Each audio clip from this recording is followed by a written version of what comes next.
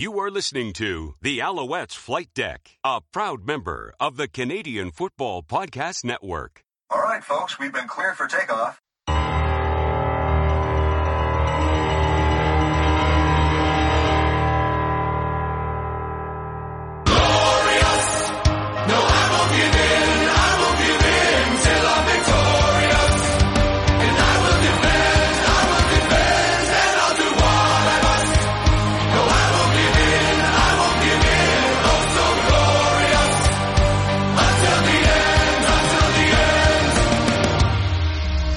And welcome to Alouettes Flight Deck, podcast dedicated to Montreal Alouettes football. I am your host, Tim Capper. On the other side of the mic, and I think you're on the other side of the stadium. Hey, Cliffy, it's me. Look at me. I'm pointing at me. Look at me over here. Here, Cliff, it's me, Cliff. Hello. How you doing? Oh, my goodness. Well, that first game, it's in the books. Yep. That first and only trip of the year out to BC, that's in the books. It's out of the way. It's out of the way, absolutely. And listen, I've cast no aspersions. So this is how I expected it to go. Was you go out to BC, you play the Lions, you're going to lose. And true to form, unfortunately, that's what happened. Yeah. And we'll talk about that. And it's unfortunate, but, well, it is what it is. But, yeah, this is the Montreal Alouettes. This is a new era, a new regime, however you want to paint it. But some things are still pretty well evergreen. And I hate to say it, but I have a feeling that going out to BC Place every year and losing, that's not going away anytime soon. It just going out there and winning once every how many games? Every 14 games? Is that what it is? Summarily, I think that's what it was. Just once every 14 games. I think, which is, it's not the most. But yes, as long as we can win everywhere else, but I think we're fine. So, game was good. But overall, how was your CFL week? Because I know both of us stayed up, and we're talking Owls here, but we got to at least talk about that crazy game in Winnipeg. How did you do that next morning?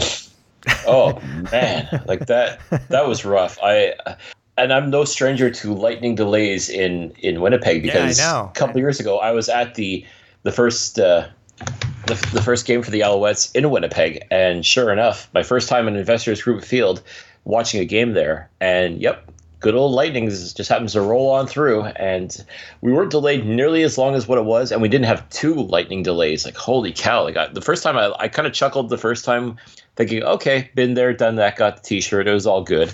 Like, I know how this story ends. But then they come out and they start getting prepped up for the warm-up and everything. I'm like, okay, this is familiar territory for me again. And then they start playing again, and they don't even get to halftime. And there's another delay. Like, holy smokes. Yeah. Like, this is hilarious. Like, I feel for the people out on the East Coast because, like, you're going to be walking into work like a zombie, because if you stayed up and watched the whole thing, like, you are just going to be dragging to get through the day because, man, that was long. And God bless TSN and the radio crews and all these guys that try to provide coverage of the league for fans, because to be able to fill all that dead space is... man, my hat's off to these guys, because to try to make it at least somewhat entertaining, it's got to be easier said than done. Yeah, for sure. I was a touch tired, but I had also reason to stay up. So it's not that I had to stay up, but I sort of had reason to stay up. So yeah. Let's talk about it. There's quite a bit to talk about for week one. A lot of things involved within the first game itself. As everybody knows, if you happen to watch the game itself, that the Alouettes did lose to the Lions 22-10. It wasn't as bad. I guess I think a lot of us may have thought that it was going to be.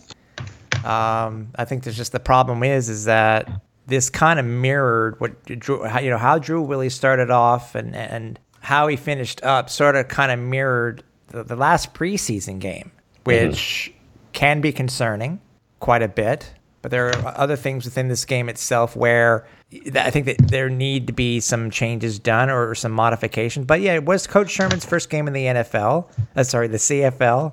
Yeah, right, Tim. What's your thought when it came to how he did it, Coach, in particular? Just not necessarily the outcome and what the team did, but for how Coach Sherman did in his very first CFL game. Well, like you said, it's the first game for him, first game for this whole coaching staff, really. And that's one thing I kind of took away from is the first half. Overall, I was pleasantly surprised at just how well it was executed, because there was a lot of concerns, especially with Drew Willy as quarterback. I've said it before and I'll say it again. What you see with Drew Willy is what you get. He is not going to get any better than what he is right now. I don't like using the term plateau, but I simply want to say that he will not lose you games outright.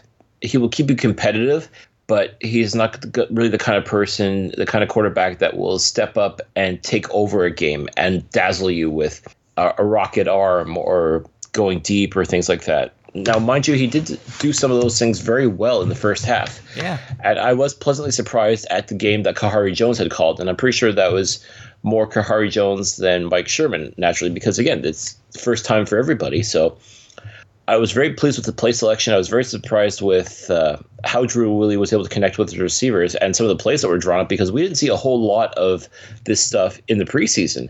And mind you, Drew Willy only played a little bit in that first game versus Ottawa and played the first half against Hamilton in the preseason. And we got to see glimpses of maybe what's to come.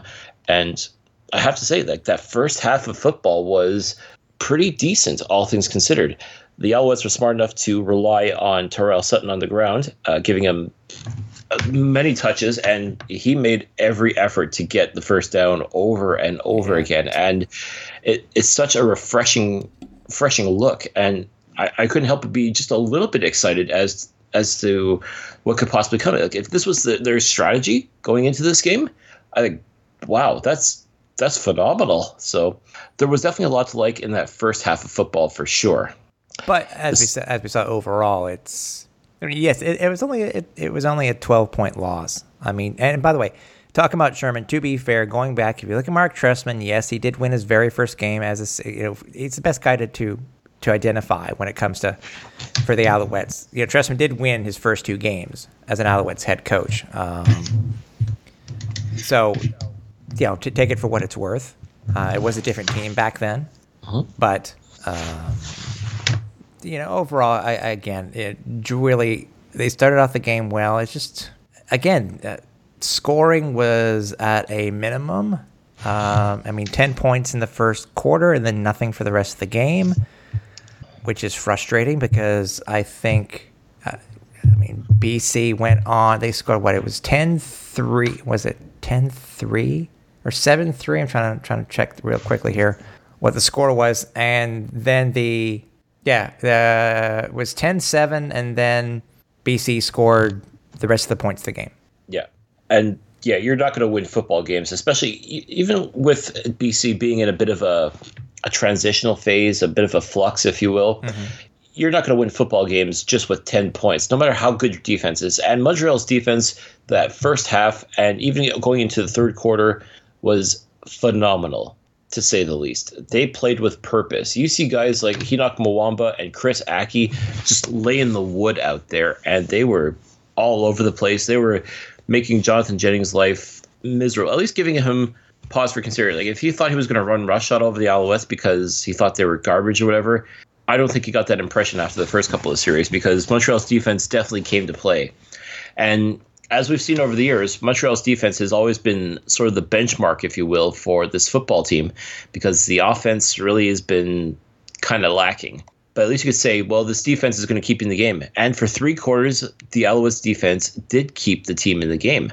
But at the same time, you've got to score points. You got to score real points, not just hope for field goals and leave points on the board, or hope for, even a rouge or anything like that. Like, you have to score honest to goodness touchdowns. And I really felt that after that first quarter where everything was clicking, and even like a lot of the naysayers and the critics online were just like, oh, wait, maybe we were wrong about the Alouettes. And I got to admit, that kind of felt good. And then as the game progressed, it came back to the whole, well, we're back to being a dumpster fire again, which is definitely disappointing and frustrating. But I mean, again, when the team plays the way it does, like, well, I just don't understand how you can go from such a solid first half of football to being just absolute garbage in the second half. I guess there's just no other way to describe it. Like that fourth quarter for the Alouettes, everything just fell apart. And I wish I could pinpoint to one particular instance and say, oh yeah, that's where everything fell apart. Like, no, it was just a number of things. Like, they abandoned the run in the second half.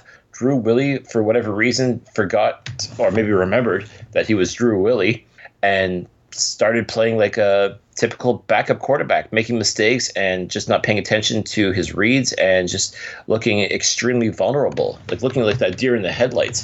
And then everything just sort of snowballed from there, which is unfortunate, like I say, but that's the way it goes. And there were many things in that game, from the Drew Willie interception, which really sealed it. As I said, you're talking about Sutton, about Boris Bede. I mean, there's a lot to talk about. But I think one of the positives about this game, it ended up starting off quite good, Cliff, because Jennings started off 10 for 10. Willie started off at 6 for 6 and 6 for 6. So it started off positive. I mean, you look at the final stats, you'd think that maybe the Alouettes might have won, because they outpassed them 281 to 183. I mean, they were outrushed by 40 yards. Okay, they still outgained them 337 to 298. But the one big stat in that happens to be, once again, and even though already Coach Sherman's talked about this in the preseason, Cliff, were penalties. 14 penalties for 125 yards. And this is the team, weren't they the most penalized team in the CFL last year? They're definitely up there, that's for sure. I mean, they held the ball longer. You would think that they would have won. Sutton itself, 15 attempts, 65 yards. Leading receiver for the Alouettes was Chris Williams. 9 targets, 6 receptions, 98 yards. Ejac, 3 receptions, 73. BJ Cunningham, this is sort of a misleading stat. I mean, 4 receptions, 6 targets for 41 yards, but that's not enough for Cunningham. Sutton is always within the game itself. And even Eugene Lewis. I mean, he's the one that got our only touchdown. Now, how about that touchdown? I mean, you talk about Chris Williams being targeted the most, and he seems to really develop a connection with Drew Willie, which was nice to see. Yeah. And I couldn't help but think that Chris Williams, too, was just a little bit motivated, having been traded from the Lions to the Alouettes in the offseason. So I think there was a little part of him that kind of wanted to show BC that, hey, maybe you gave up on me a little too quickly. So I like that. I like that kind of fire. I like that kind of intensity. But wow, what a way for Eugene Lewis to score his first touchdown. And let's not make any bones about this, folks. Eugene Lewis is no stranger to wacky plays in the Canadian Football League. Even though his career in the CFL has been very brief, he's been a part of, I'd say, 2 of the most, shall we say, interesting plays. Mm-hmm. In the Canadian Football League. Yeah, and it so happened to be one last year, one this year. And for those of you who don't know what we're talking about, last year in Winnipeg, Eugene Lewis took a pass from Darian Durant, got the first down, and was moving quite nicely until he had the ball punched out of his hands by Taylor Loeffler. Instead of the ball took a couple of funny bounces, and instead of bouncing out of bounds, most people would try to swat the ball in order to retain possession of it. For whatever reason, I don't know, maybe his presence of mind or whatnot, but Eugene actually knocked the ball and kept it in bounds, and it just sort of lay there until BJ Cunningham actually picked it up and nearly took it to the house for a touchdown. Yeah. It was just if you go on YouTube, you'll be able to find it. It's just one of those wacky plays that you're like, what the hell is this? And you can almost say, like, well, only in the CFL you'll see stuff like that. So this past Saturday, Chris Williams hauled in a monster pass from Drew Willie. And I swear to God, I'm not making this up. Held in a beautiful pass, just about to cross the goal line, fumbles the ball. It was punched out. He went 56 yards on that one. Or 56, right, 56 and a half. And a half, yes. But yeah, ball gets punched out. Once again, just sort of laying there. And Eugene Lewis, Johnny on the spot, was able to scoop it up, and that's how you get your first CFL touchdown. Well, hey, congratulations, man. At least you get that first one, and hopefully there'll be many more to come for this exciting young man. So from what you saw with the stats and whatnot, what's your take? Because I look at that, it's true. I don't think they went to Cunningham enough in the first half. We talked about it before. When it comes to running it for the Alouettes, it just seems to be, the more things change, the more things stay the same. And you abandon your rush in the second half, not necessarily completely, but Sutton had 10 rushes in the first half, 10 attempts in the first half, 5 in the second, only 5 in the second. And we're not talking like we were down by 20. We weren't down by 20. Why do you think the team abandoned it so early when they had, Sutton was a madman in the first half? He absolutely was. He was just phenomenal. And again, this is one of the things that I've been talking about for quite some time now. And this is why I was really excited during the preseason, because it really looked like Kahari Jones really wanted to get Sutton more involved in the offense. And I am all for that because, again, this guy is one of the premier running backs of the Canadian Football League. You've got a Tyrell Sutton in your lineup. You've got to put him to use. This is your workhorse. This is the guy that is going to chew up yards and get the ball downfield. If you're not sure if Drew Willie's going to be able to complete those passes, which we were, again, I keep telling you, during the preseason, we had no idea that Drew Willie had this deep ball in him. If you're not certain that your quarterback is going to have any sort of chemistry with your receivers right away, then the best thing to do is just hand the ball off to your running back and just let him plow through the line and get those yards. And Sutton can do that all day long without even thinking about it. So why would you run away from this strategy, pardon the pun, in the second half? It just simply doesn't make sense. If I was in the media scrum, that's the first thing I would have asked Kahari Jones and Mike Sherman is, why did you abandon the run after seeing how well it worked? Was Sutton injured? Were you just not confident in the results? Did you not think to make any halftime adjustments, or thinking maybe that BC did and were a lot more prepared for them? I wish I had the answers for that for you folks, but to me it's just baffling because Sutton was a beast out there, and I just can't understand why, if nothing else works, go to that as opposed to your quarterback making mistakes and throwing interceptions and just nothing else working as a result. I mean, at that point, playing scared and playing not to lose, which is always a recipe for disaster in the Canadian Football League. And Montreal, unfortunately, followed that recipe to the T. So, again, I always like to say that the first regular season game, whether you win or lose, you have to sort of treat it like an extra preseason game. It's all about getting those jitters out of the way. Yeah. It's all about establishing that chemistry, and just hopefully at this point you learn some lessons and you go forward with it. So I'm really hoping that really was the case. And what better place for that to happen out in BC, because your expectations for that game are so low anyways. You don't even have to worry about trying to impress anybody. Just go out there and play a game. Don't get hurt, and just if you come away with a victory, so much the better. But just treat it as a learning experience. And I really want to believe that that's what this coaching staff has done for this particular game, and hopefully the rest going forward will be just a little bit better. Now we're talking about things that look like it made a difference in the game, besides obviously the ill-timed interception by Drew Willie.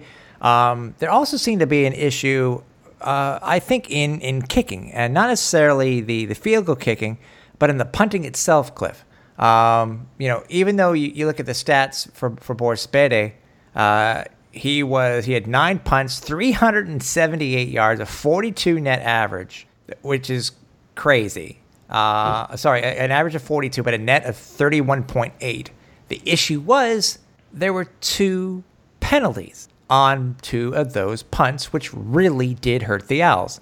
And they happened to be on those ones where they went out of bounds in the air before the 40.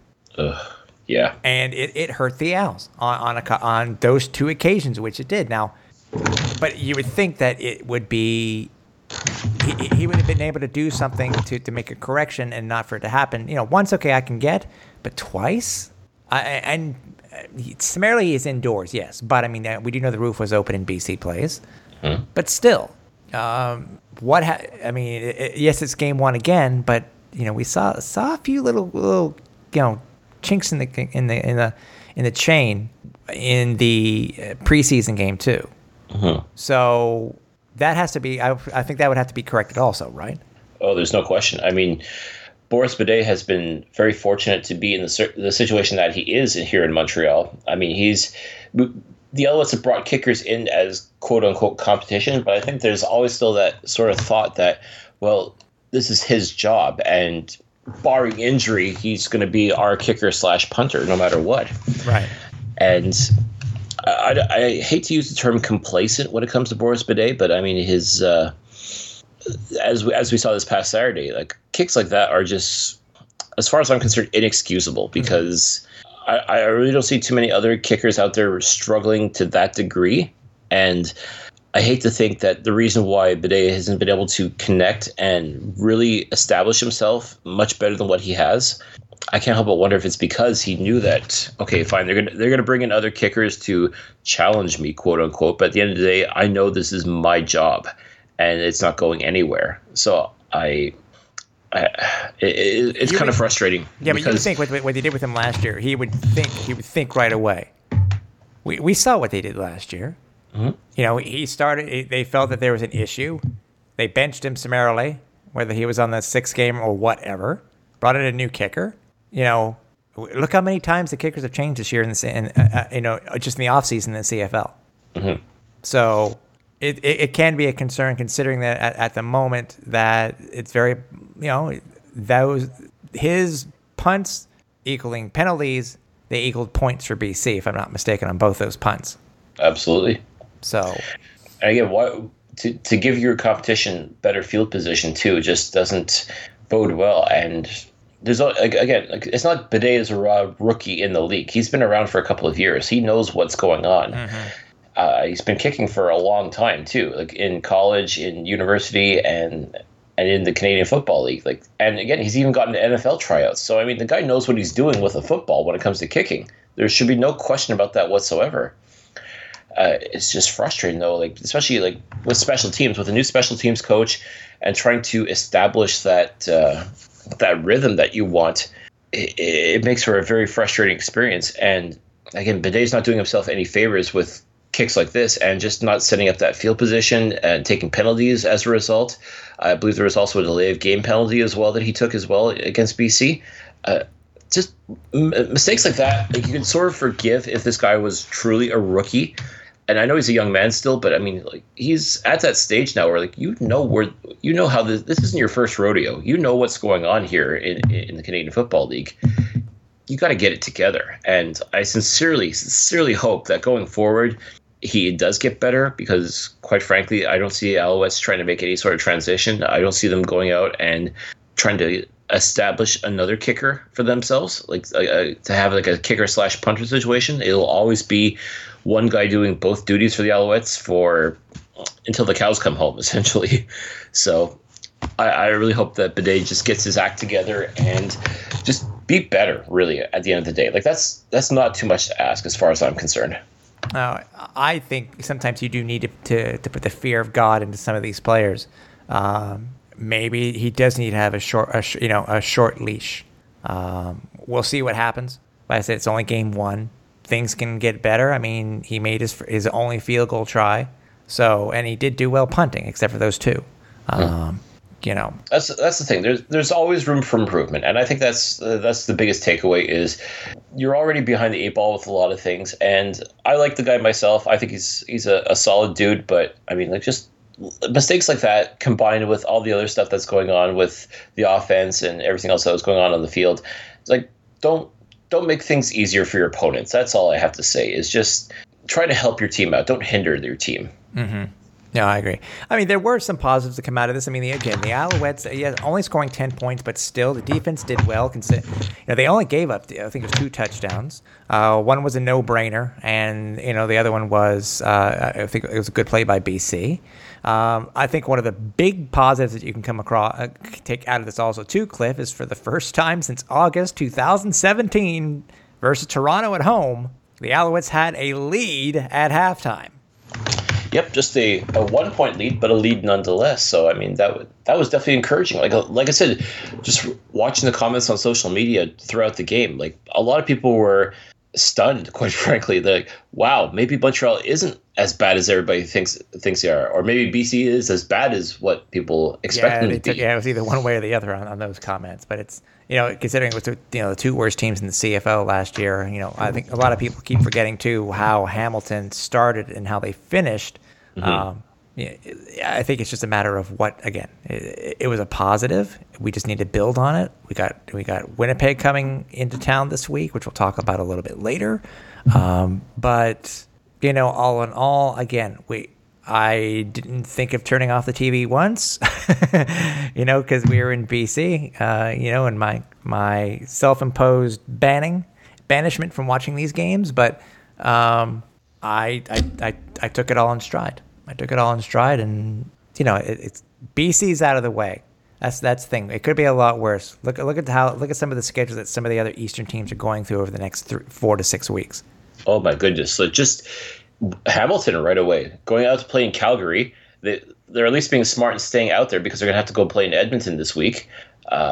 They've got a bit of a rough go of it as well. And let's not forget, even though Hamilton finished relatively strong last year, all things considered, they too were unfortunately one of the lesser, the have-not teams, if you will, of the Canadian Football League. Mm-hmm. And I know that they even played a very strong competitive game against Calgary and were actually leading out a couple of points throughout the game. So Hamilton's one of those teams that I know everybody's focusing on Johnny Manziel, and the fact that even some American people were bitching about the fact that they stayed up and had to watch a Canadian Football League game because they wanted to see Johnny Manziel play, and he just stayed on the bench the whole time. Like, well, that's football for you, man. That's for Christ's sake. I mean, it's not, it is what it is. But it's, again, with the Alouettes, game 2, game 1's in the books. We don't have to worry about BC at home in BC. So, hey, just positive. Take a positive look.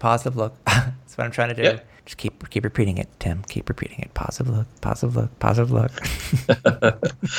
No, but like I said, if you truly, take this game as essentially another preseason game. Work out some of the kinks that you saw. Obviously, things didn't go the way you wanted them to. You have to see where the mistakes were made and just correct them. And I think as long as you're doing that as a football team and you're focusing on getting better, I think things will be just fine. To tell you the truth, I look at this Alouettes team. I look at the effort that was put forth overall. You take into consideration the good, the bad, and the ugly. It wasn't a perfect outing. There's no question about that. They really didn't look bad. That's the thing. They didn't. They really did not look bad, except for the ill-timed interception by Willie. They really did not look bad. It's just there was some ugly. There was some good. I mean, but sorry, I interrupted you. What were you saying? I was going to say, if you take away that fourth quarter, I think the Alouettes played a very solid, if unspectacular game. And that's not a bad thing. At the end of the day, a win's a win. So if Montreal were able to play the way they did in that first quarter for all 4 quarters, this would have been a dominant win. If they played the way that they did for the first 3 quarters, it would have been a tight defensive battle, probably a very boring game, but still a win. It really was just that fourth quarter, or like I said, everything just sort of just fell apart. They just forgot what the game plan was and just decided to wing it, and it didn't end well. No pun intended. See what you did there. Toujours game. That's hilarious. Speaking of wings and toujours game and stuff like that, a few more things to talk about. The Owls this week, as they had promised, they were going to go ahead and release, wear a different era helmet for the first 3 months of the season, and they unveiled their game day helmet with the infamous red wing. I think it actually looked pretty good considering you think they matched it to their current red? I'm wondering because what with them wearing it and what they're gonna be wearing at home this week. The regular home, their regular home uniforms. It makes me wonder because I don't know. Did they actually match it to the actual maroon, or is it? I really couldn't tell. I couldn't tell either. there's a couple of photos I've seen online that looks like it was more maroon than red, like instead of a bright red, it was more the maroon that you see the Alouettes. That is the actual Alouettes red, if you will. Right. So it kind of looks like it was matched, but then once in a while you'd catch a light at a certain angle, and it was that bright red again. So maybe it didn't quite match. But I personally think the more I looked at it, I thought at first glance, I'm like, okay, this actually looks kind of cool. But then the more I looked, I'm like, you know what?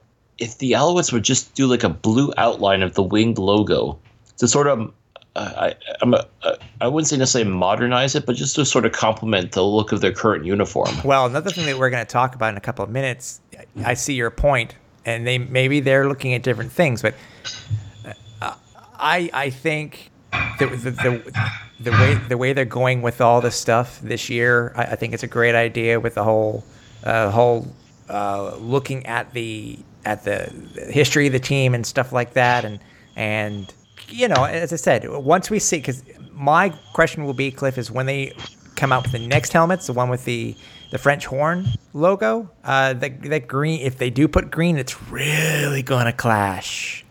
You know, if they have the green stripes on the helmet, they're really going to clash with the current uniforms. Mm-hmm. And I actually did see someone online recently kind of give it a bit of an updated look with the blue. And I got to tell you, it looked sharp. Oh, I mean, yeah? I'm talking really sharp. I'll retweet it for you guys later. Please, yeah, I want to see it too, because actually it's one I didn't see. I'm curious to see it.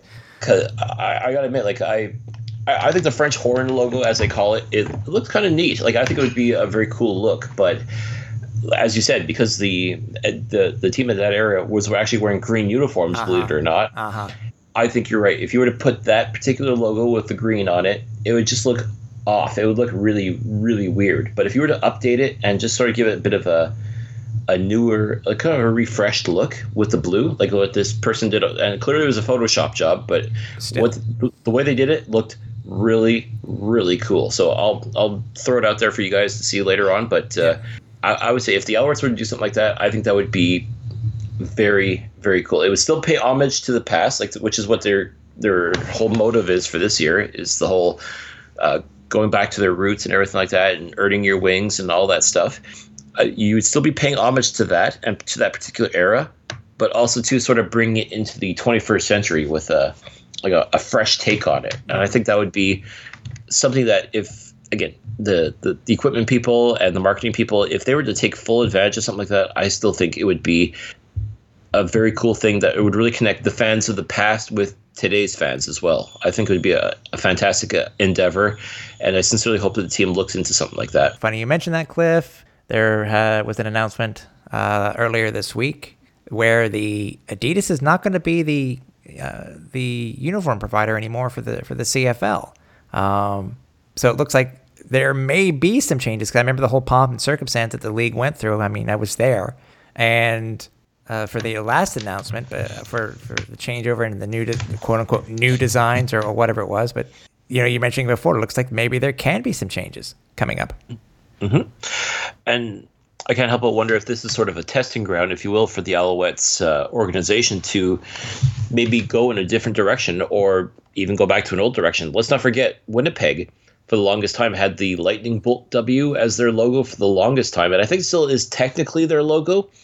But then the cry out for going back to the retro look with the block W on their helmets, and then the royal blue uniforms, and that's worked out pretty well for them. So I can't help but wonder, I'm sure a lot of people would be thrilled if the Alouettes were to go back to one of their older uniforms. Let's not forget the winged helmets that you're seeing right now for the month of June as part of this whole Earn Your Wings campaign.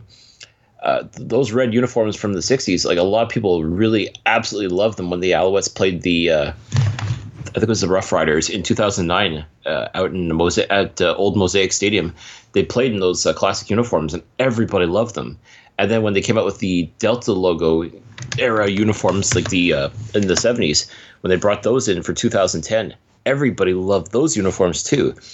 I think the general consensus is, do fans really like the current look of the Alouettes? And I think a lot of people are like, no, not really. So why don't we go back to what used to work? So I can't help but wonder, with Adidas now pulling out, I can't help but wonder if, depending on who the next provider. Next uniform depending on who the next uniform provider is, perhaps this is the opportunity that the Alouettes have been looking for to, I guess, decide, okay, which look do we want to go with going forward? Do we want to go back to those, back to our roots with some of these designs, or do we want to go forward with something else altogether?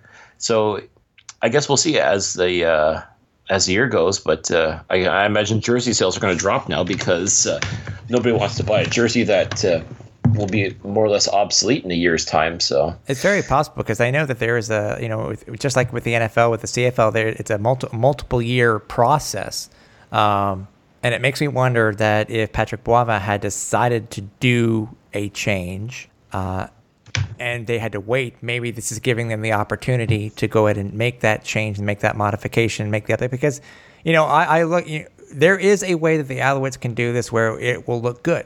I mean, look what the Blue Jays did. How they were able to make a modern Blue Jays logo, but yet they were also to bring in a hell of a lot of elements from what everybody loved from one of the best looks that the team ever wore. Mm-hmm. So you could just, bring back something back, update it a little bit. I mean, maybe update the Delta logo, put wings. I don't know. It's there can go many different directions, and it seems from what it looks like, Cliff, that the Owls may be sticking with the white helmets, which I have no problem with. I really have no problem with them sticking with the white helmets. Yep, it's a nice clean look, which is always welcome. And I guess maybe that's how you have to sort of take this whole Earn Your Wings campaign, is maybe it's just like a big focus group as to see, we'll try out some different looks and let's see how the fans react to it, see if they like it, we'll see what they like, see what they don't like, and as a result, and it just so happens that, hey, we've got a new uniform provider coming in, work with them and see if maybe we can come up with something, a whole new look, a whole new identity for the Alouettes that will really stand out. Maybe pay homage to the past while looking towards the future. Like you said, with the Blue Jays, for example, how they managed to incorporate the past into the new. I don't know. Maybe they say everything happens for a reason. I can't help but wonder if this whole Earn Your Wings thing and these homages to the past are just a way to sort of get fans thinking about a possible complete rebranding altogether of the Alouettes. I don't know. It really makes you wonder. Yeah, I would hope that I would love to be a part of this type of focus group too. Get the fans involved in that type of thing if they are going to go with a major redesign. If you were to choose a company, because there are a lot of other companies. By the way, people keep forgetting that Adidas is a division of Reebok. Yep. So I don't see them going back to Reebok if Adidas is backing out. Mm-hmm. Because we've seen so many things in college basketball, college sports, pro sports. Who would you want to be the next provider, and who would you not want to be the next provider? I mean, there aren't many left, but I mean, it's what would you think? Well, you remember when Adidas did the redesign of the logos that you were talking about a couple of years ago? I do remember one SJ Green being very disappointed that Nike wasn't one of the providers for athletic gear for the Canadian Football League, because he's a big Nike guy. So I often wonder, like, especially with the NFL being a Nike brand, I would be curious to see how Nike would look with the CFL jerseys and how they would do that. But honestly, I think Under Armour would probably be my choice, because they definitely put together some really cool, really sharp looks in the NCAA for a lot of the football teams there. Right. I could definitely see Under Armour taking the Canadian football look and sort of, I don't want to say modernize, but sort of help it evolve a little bit, like help it be a little bit more relevant looking, because there's a very stylized look to the current itineration of logos and uniforms here in the Canadian Football League. And if anyone is able to sort of tweak it and make it just pop just a little bit more, it would be Under Armour for me. I'm seeing some rumors about Puma coming back and possibly being a provider for the uniforms. And interesting. Yeah, that's how I would describe it. I mean, Puma hasn't really been relevant in a long time, so I think that'd be that'd be interesting.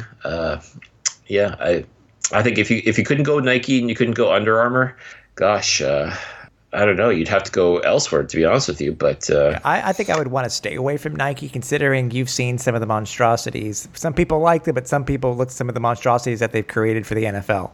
True. Yeah, it's like, no, you need to stick with, and do you really want to do a one-off? Yeah, some of those color rush uniforms they use are pretty hideous. Yeah. I'm not going to lie. Yeah. Seattle. Yeah. But I would think Under Armour too, but then again, they just backed out of the Major League Baseball contract that they had signed because they were supposed to be the new provider in 2020, but they backed out and Nike took over. I would think them. I know the Arena League uses Under Armour. There are some major colleges that used Under Armour. The other one is really Russell Athletic, but Russell Athletic, I do know Russell Athletic has some, when it comes to their current styles, they're limited. So it just depends on how much of a change do you want. So that's it. Like, I understand, like, especially CFL fans are very reluctant to change. So I get that, but that's what I mean. Like, when I say change, though, I don't mean like a complete overhaul of all the uniforms, but as I said, like an evolution. I mean, Montreal, I could see going through a change in the sense because they've had the look that they've had now for many, many years. Yeah. And perhaps the change is well overdue for them, too. The other teams, I don't see a whole lot of issues with their uniforms and how they look.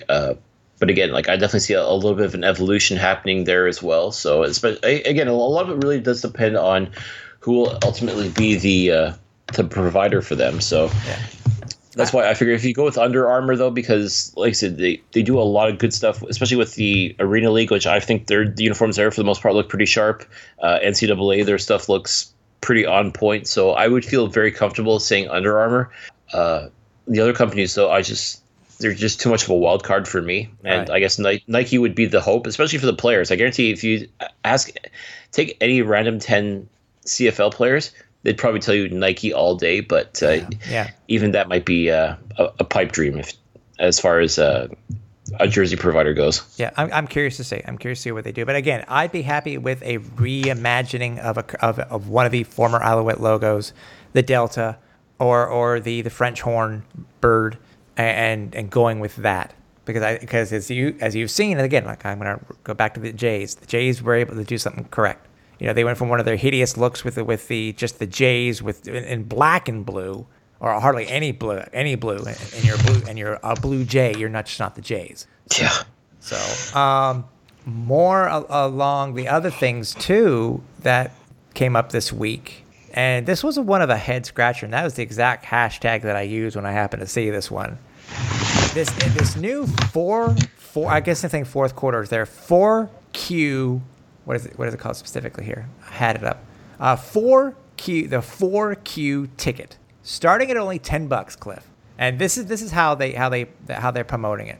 What's better than the last decisive minutes of a football game? If you can't attend an entire game, get your Q4 tickets starting at only $10 or $8 and be in the stands to see the outcome. And writing it that way seems really, really weird. First of all, wouldn't you put $8 to $10? Anyways, so basically what you do, Cliff, is you register, you go to the page and you register. By the way, which I don't see that really anywhere available on the website. We just happen to have the tweet that they had sent out. So you register, and if Q4 tickets are available, you will receive notification by email 72 hours prior to kickoff. When you receive the email, click the link, see what categories are available, and then you pick up your ticket you purchased online at the stadium box office on game day. Okay. You can also purchase your ticket at the stadium. Oh, wait, what? Pick up this. Purchase online at the stadium ticket, or you can also purchase your ticket at the stadium on game day upon availability.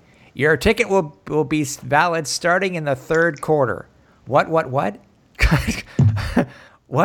The purchase of the ticket guarantees a seat, first come, first served. Again, what? I really don't understand. So let me understand this, and I can be a little slow sometimes. So let me just recap this really quickly. The whole promotion is trying to sell the excitement of the last few minutes of a football game, and I imagine they're promoting this with the idea that hopefully the Alouettes will be in some very tight, close games, whether they're winning or losing. Yeah. And maybe you can't make it for the whole game for whatever reason, so you come in and you're wanting to catch the hopefully exciting conclusion of an Alouettes game, but you're allowed to come in in the third quarter, and with the hopes that this is still going to be a competitive matchup, and they essentially want to charge you $10 for the privilege of watching the last little bits of a football game, and in doing so makes it either you roll on up to the stadium or you can buy in advance. So you're almost gambling. It's like, what? You're essentially gambling that this game could be good or could be really bad, but maybe I don't want to catch all of it. Like this, you put it best. This is very much a head scratcher. I'd even go so far as to say, what the hell are you thinking? Like, this is... I don't get this, because they have so many other ticket opportunities where you can buy a ticket for $22 and see the entire game. See, and I have to applaud the Alouettes for a lot of their initiatives this past offseason. Like, some of the things that they're doing in order to attract the fans, they're trying to get people back to Percival Molson Stadium. I got to take my hat off to them for doing so. They're trying different things, and it may work, it may not. We won't know until essentially this season is over with, whether the things like the all-you-can-eat ticket section or the fan support section or any of these other things, whether or not these are going to work, we won't know until the season is over and done with. But to come out with a promotion like this,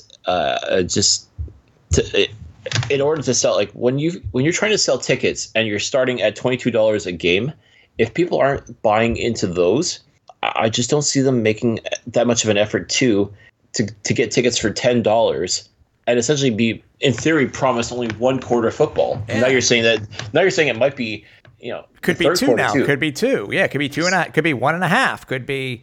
Like, this is just. I don't get it. I don't get this promotion. It's baffling, to say the least. I'm trying to be, I'm trying to understand this, and I don't know. Maybe it's because we love football and we want to be there for the whole thing. Like, the idea of just going to see half the game. I mean, what do you do if they're down by 30? Like, are you still going to make that effort to go, even if you bought your tickets in advance? You may not go to the game. Sorry, honey, I'm going out. I'm going to go get some milk, and I'm going to go watch the last half of the Alouettes game at the stadium. I'll be back. Yeah, like I don't get it. I really don't get it. Like, who? I just don't see the market for this, quite frankly. I mean, if someone's not excited by the prospect of seeing a good football game, or God forbid a bad football game, or just to see a football game, period. If you're not enticed at $22, all of a sudden you're going to be enticed for $10 to watch essentially half the game. I personally don't get it. This one I don't get. And please, anybody with the Alouettes, you want to explain this more, please contact us, whether it be through Twitter or through our Facebook page, anything. Or if you want to contact us directly, alouettespodcast@gmail.com, or directly, Cliffy at Cliffy D on Twitter, or me at Repacked. I mean, something. I just don't get this. I don't get this. I really don't. And this one's a head scratcher, dude.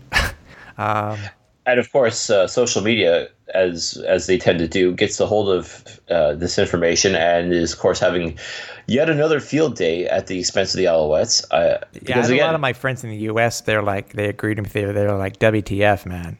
Yeah, like facepalm. I mean, it's like, what the hell? On a positive note, the Alouettes announced their season ticket member day, which will be on the 14th of July. It's during a bye week, and every season ticket holder can bring themselves and up to 4 people. And Cliffy D, well, as far as I know, you're one of them. Woot woot. Exactly. And seriously, folks, if you get a chance, if you're not a season ticket holder and season ticket holders, this is a great opportunity to get to meet the team, get to finally see these guys up close and personal.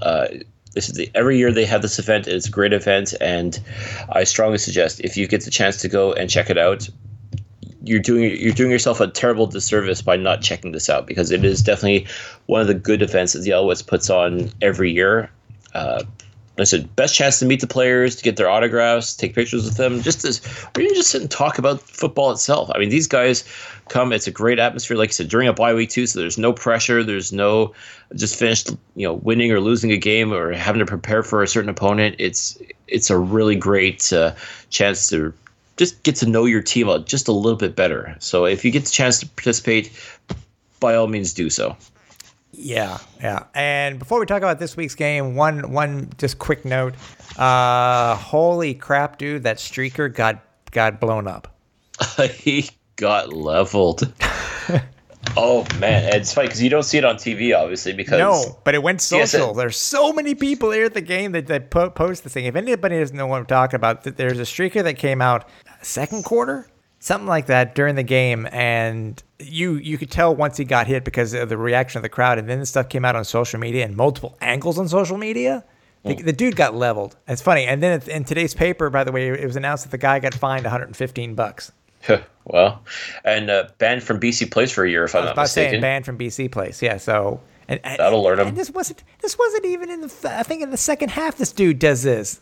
What I don't understand is, we call him a streaker for lack of a better term, because technically that's what they're known as. But all this guy did was just take off his pants and run. I don't get it myself. And he had his BC Lions jersey, and so I mean, on top of that, and then he gets leveled. Oh yeah, Marcel Young, the BC Lions just saw this dude and just flat out trucked him. And it was picked up by everything. I think from Yahoo to the Deadspin picked this up. I'm sure they did. Yeah, Deadspin. I mean, it's. Yeah, you've made it when. Yeah, when Deadspin picks you up, exactly. Yeah. That old quirky CFL. Yep. Yeah. So home opener, Cliff. Home opener is versus the Winnipeg Blue Bombers. Blue Bombers come in after basically a long, heartbreaking loss to the Edmonton Eskimos, and they come in with a pure rookie quarterback directly out of college. Doing something that I'm sure anybody who's been watching the CFL knows this, but something that hadn't been done since Cavillo did it back in 1994. Starting with the Las Vegas Posse. Yeah, with the Las Vegas Posse. So looking at this team, I don't want to look at it this way. I mean, the Owls showed some brilliance in the first quarter. The Bombers quarterback did show some. He showed some moxie. Streveler, yes. He showed some moxie. I mean, from what he went, 178 and 3-2.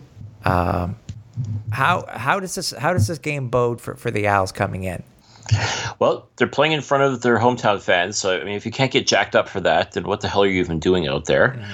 I think what has to be an advantage for Montreal is the fact that Matt Nichols is not playing in this game. Like I said, you're now dealing with this young quarterback, Chris Streveler, who, as you said, did not look. I mean, he definitely, like you said, showed some moxie. He definitely looked like a gamer. Looked like he wasn't too blown up by the whole moment. I can't help but wonder if a lot of that had to do with the delays. He didn't have a chance to think too much or overthink a whole lot of things. So maybe that kind of played into how he approached the game. It's going to be interesting though, because now it's one thing to be playing your first CFL game at home in front of your hometown fans in a relatively comfortable environment, whereas now you're going into potentially hostile territory. Because let's not forget, no matter what you say about the Alouettes and how they do things, if the stadium is full and the fans are into it, it's a very, very intense place to play. And intimidating. Yeah, and for a youngster, that it can go one of two ways. You either let the moment swallow you up, or sometimes you just don't know any better and you don't even think about it. So I guess that'll be the big key, is how is Chris Streveler going to handle his first road game in the Canadian Football League, going into what might be a hostile environment, and just see how this young man does. One thing that's going to help him, though, is having Andrew Harris in the backfield. As much as we have love all day long for Tyrell Sutton, you can't help but feel good about a guy like Andrew Harris succeeding the way he does, and he is definitely a beast for the Winnipeg Blue Bombers. He was somewhat held in check, though, last week. I mean, sure, he had 14 receptions, 77 yards, but I think a game straight through, it makes me wonder how much momentum that they will have. This is, the Alouettes are facing the Blue Bombers for the first time since that heartbreaking game that went into overtime last year at home. It was the second game of their current 12-game losing streak, which unfortunately, by the way, is now tied for fifth longest in CFL history. It gives, I think it bodes well that they might be able to break this streak and to start things anew. Anything's possible, dude. And that's what I like about this, because the team did look healthy last week. It just certain things just said. It was week preseason game 3AB. Whatever you want to call it. Like I said, preseason game that just happens to count in the standings. Yeah, exactly. Now, even though we are taping on a Tuesday, the lines are already out for this game, Cliff. And I don't think I'm not really surprised at this at all. Montreal is a home dog, but they're only an underdog by 2 points. Mm-hmm. Well, and again, this comes into the factor of how is Chris Drevler, quarterback for the Blue Bombers, going to perform. I think that'll be key more than anything else as to how well he plays on the road versus in the comfortable environment like Investors Group Field. And truthfully, you took a look at this Montreal team in the first half against BC, and this was a solid, if not unspectacular, football team. If they could just tweak things just a little bit and have a little bit more confidence in themselves, right, and just the way they play, like the way they played that first half against the Lions was not terrible football by any stretch. So if you could do that against Winnipeg, who is, again, I'm telling you right now, is a sort of 50-50 as to how their quarterback's going to play on the road. We don't know yet. Like I said, there's a lot of variables here, and I can understand why the line would be a lot closer than what it would have been had Matt Nichols been a healthy and in the lineup. Like I said, it definitely does play a factor in it. Yeah, and I definitely think it makes for just an interesting look at how this game is going to be on Friday. I'm looking forward to see how it goes. Again, it's a home game. I'm hoping that the Owls start off well. But finding out some of the stuff today, it looks like that Matt Schiltz is still going to be he's still a little bit banged up because we found out today that it looks like Matthews is going to be our backup quarterback, but the only reason because Antonio Pipkin was released. Supposedly, according to Herb Zurkowski, that Pipkin was officially our backup quarterback last week. Yep. And also, they released Carlisle, a guy who was on the practice roster, who I thought had a pretty decent shot at having a future with this team. But you made some comments earlier on Twitter on why you thought that Carlisle was released. Mm-hmm. Well, the Alouettes were very smart this year in picking up a good national running back in Ryder Stone, who has just been phenomenal throughout training camp, and we even got to see him returning some kicks against the BC Lions this past Saturday. I think that strong play, the fact that he's a national player, he's cut from the same cloth, I find, as Tyrell Sutton as far as his physique goes and everything. So I think that you definitely see a lot of potential there, and a good young running back as well. Take a look at that. Not that Amir Carlisle was an old man by any stretch, but just you factor all those things in with Ryder Stone as just how well he's played, and I think that was one of the reasons why it made Carlisle unfortunately expendable. Didn't help too that overall Carlisle had an okay training camp, but that we all remember that preseason game versus Ottawa. Unfortunately, he was He had a fumble. He had a fumble as a result of being blown up by Ottawa's punter. So fumbling a ball as opposed to being tackled by the punter doesn't always bode well for you. And I think that he was going to come. I think that that unfortunate incident kind of made him a little more self-aware, and I think it made him better in the process overall.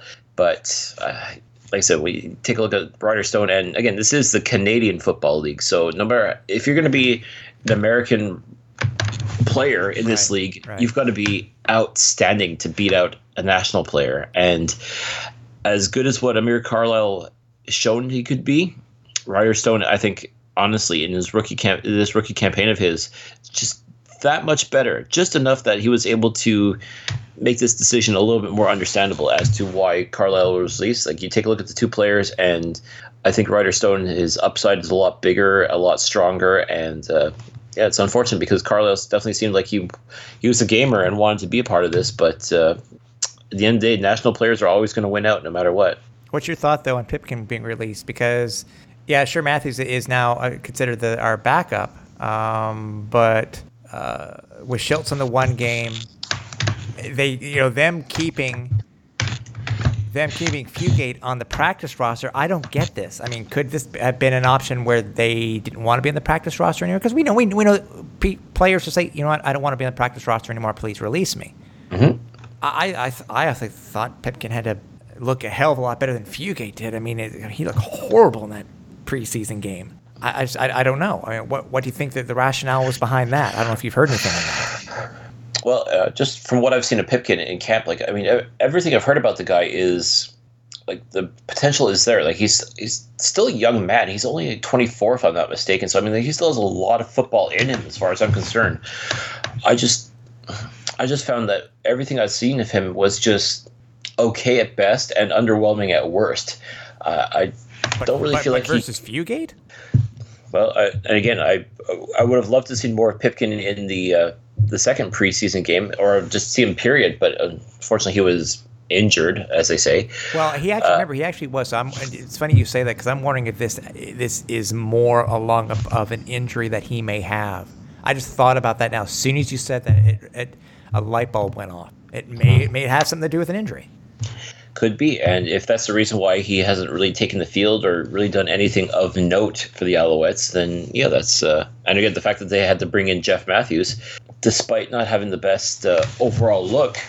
I mean, again, these are all things to consider, and it's unfortunate because I really was kind of high on Pipkin, and just hearing Matt Schultz, when we interviewed him, talk about the work that he was putting in with Pipkin, I really thought, okay, this could be the 1-2 punch that the Alouettes are going to need for the quarterback as far as the future goes. But with Drew Willie playing, I guess, solid football like he had been, and Schultz being injured, I guess I thought this had to be the opportunity for Pipkin to really step up and prove his worth, and it just never truly materialized, at least not to any great degree. So I'm curious to know more about Schultz's injury, because Coach Sherman said he was hurt. He tweaked something. I'm curious to know where it is, if they're going to stick with the upper body, because God forbid Drew Willie goes down. Because we only have two right now. We only have two quarterbacks on our roster, at least currently, on the active roster. And I'm just going to throw this out there. Verdett Adams is still a viable option. I know for whatever reason. They're trying to turn him into a wide receiver. I don't get it, man. The guy is undefeated as a CFL starter, and you're just going to let him die on the vine and let him be a receiver. I'm not faulting Adams whatsoever. The guy comes in with a good attitude no matter where he goes. He was beloved everywhere he's played. Yeah. Because the guy just comes in with a great attitude. He's got a great work ethic, and it just hasn't really panned out as far as quarterback for him, despite the fact that he's 3-0 as a CFL starter in Montreal, no less. Yep.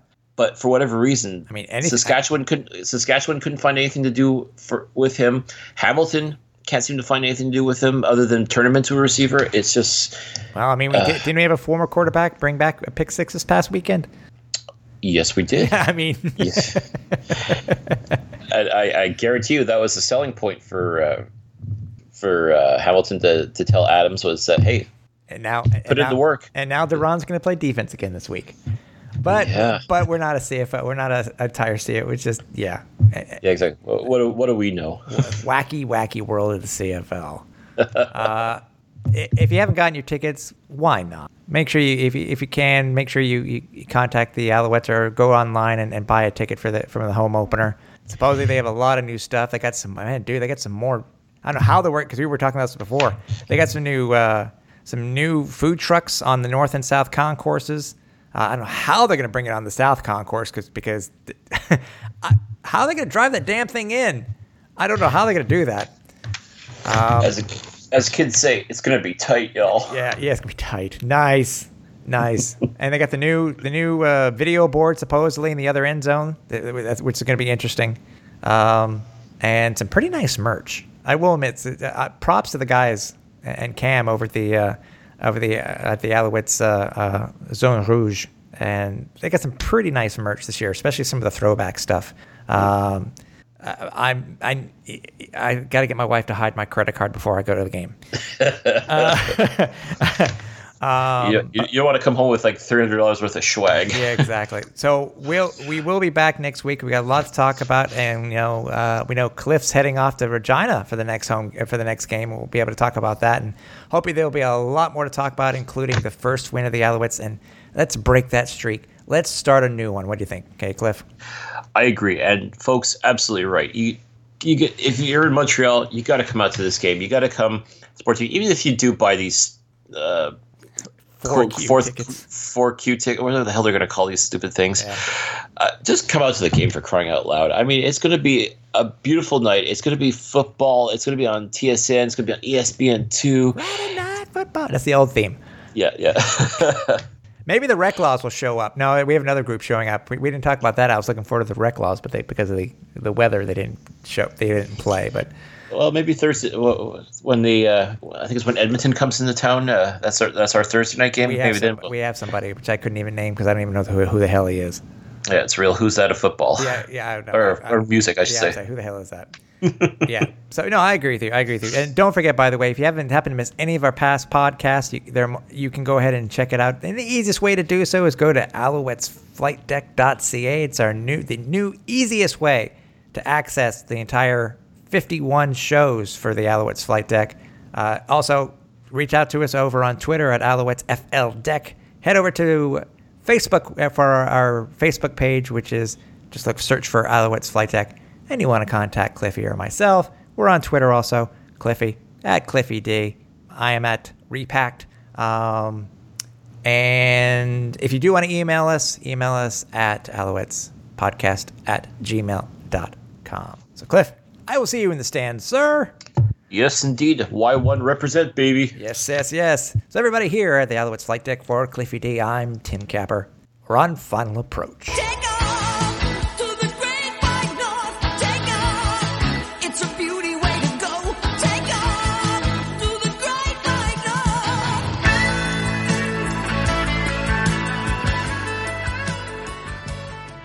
Thanks for listening. Find more great shows like this at CF Pod Network on Twitter.